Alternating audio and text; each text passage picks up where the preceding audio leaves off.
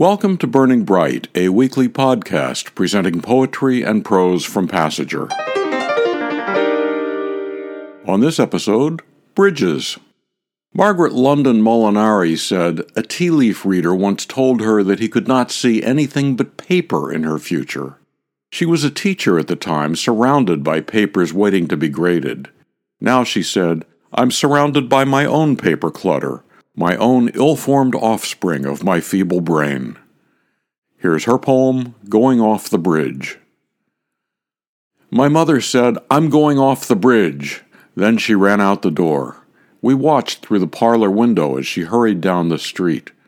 My sister said not to worry, she always says that, and dumped out her doll's accessories, precious things she seldom let me touch. We played for a while, then we went upstairs to my mother's bedroom where we opened her dresser drawers and pulled out her scented slips and nightgowns. We opened her jewelry case, too, and examined each piece, spreading out the necklaces and earrings and the brooches that stabbed your fingers if you weren't careful, all over her bed. Then my sister put some of the jewelry on me, and then on herself. We gazed at our gypsy selves in my mother's mirror, but it was getting dark and harder to see. We didn't put any lights on, we never did, until we heard the front door open and close, and then we ran down the stairs, dropping diamonds and pearls along the way. Margaret London Molinari's Going Off the Bridge from Passager, issue 67. Some people wear bridges in their mouths, wire frames with false teeth in various places. Gail Newman said that when her 95-year-old mother had a stroke, she helped her prepare for bed and witnessed her nightly routine, which included removing her bridge and placing it in a glass of water. She said the image of the two of us in the mirror and the realization that we were growing old together inspired the bridge. When she takes out the bridge, exposing large gaps at the gums, my mother suddenly is not my mother. Minutes ago, done up in an Angora crew neck, freshwater pearls at the throat. She leans over the sink, holding the ledge with gnarled fingers, breasts sagging under a white towel as I submerge a washcloth into hot water and glide a bar of ivory soap across her back. In the mirror, two old women move slowly, one behind the other, both bodies grown into abundance, heavy with years. I count them, 96, 60, 45, 20, until we are both girls again, big-eyed, bows in our hair. My mother takes off her glasses so her face is a soft blur, our hands now side by side, mine dry, mottled as a leaf, hers like paper, transparent blue. Who can say which is the elder? It's quiet in the bathroom, splash of water on porcelain bowl.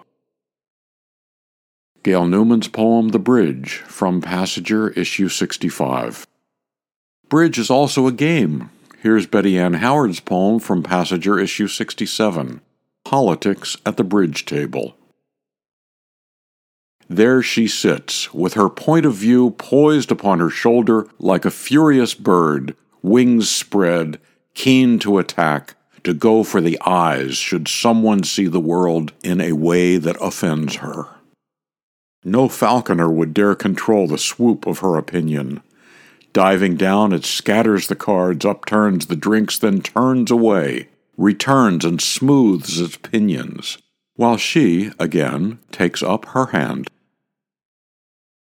Politics at the Bridge Table, Betty Ann Howard. Roy Cheng Tsung was born in New York. His father was a Chinese diplomat, and when Mao Zedong came to power after World War II, Roy's father wanted to be part of the new China, and so moved the family back to their homeland. Here's a short excerpt from Roy's book, Beyond Lo Wu Bridge, the physical connector between Hong Kong and Communist China, and the metaphorical bridge between the free world and the oppression of Mao's China. The bridge was not long. It was a simple structure of wood and concrete with railroad tracks. A white demarcation line ran across the middle.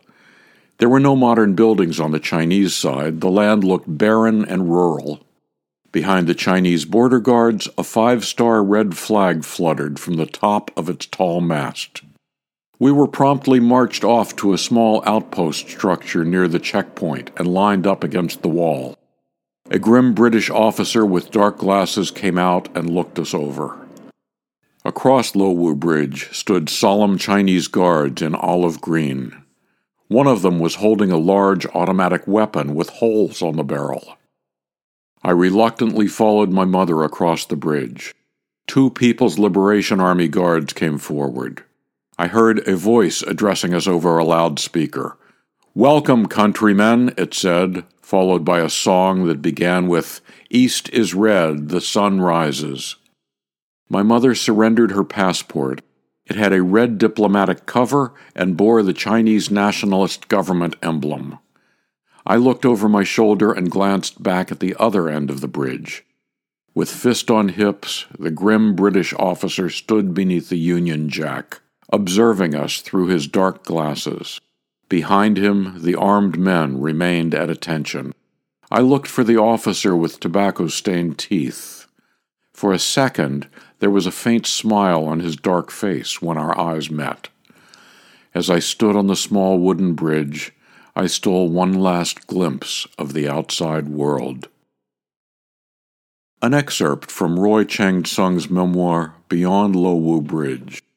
To buy Beyond Lo Wu Bridge or to subscribe to or learn more about Passenger and its commitment to writers over 50, go to PassegerBooks.com. You can download Burning Bright from Spotify, Apple and Google Podcasts, and various other podcast apps. For Kendra, Mary, Christine, Roseanne, and the rest of the Passenger staff, I'm John Shore.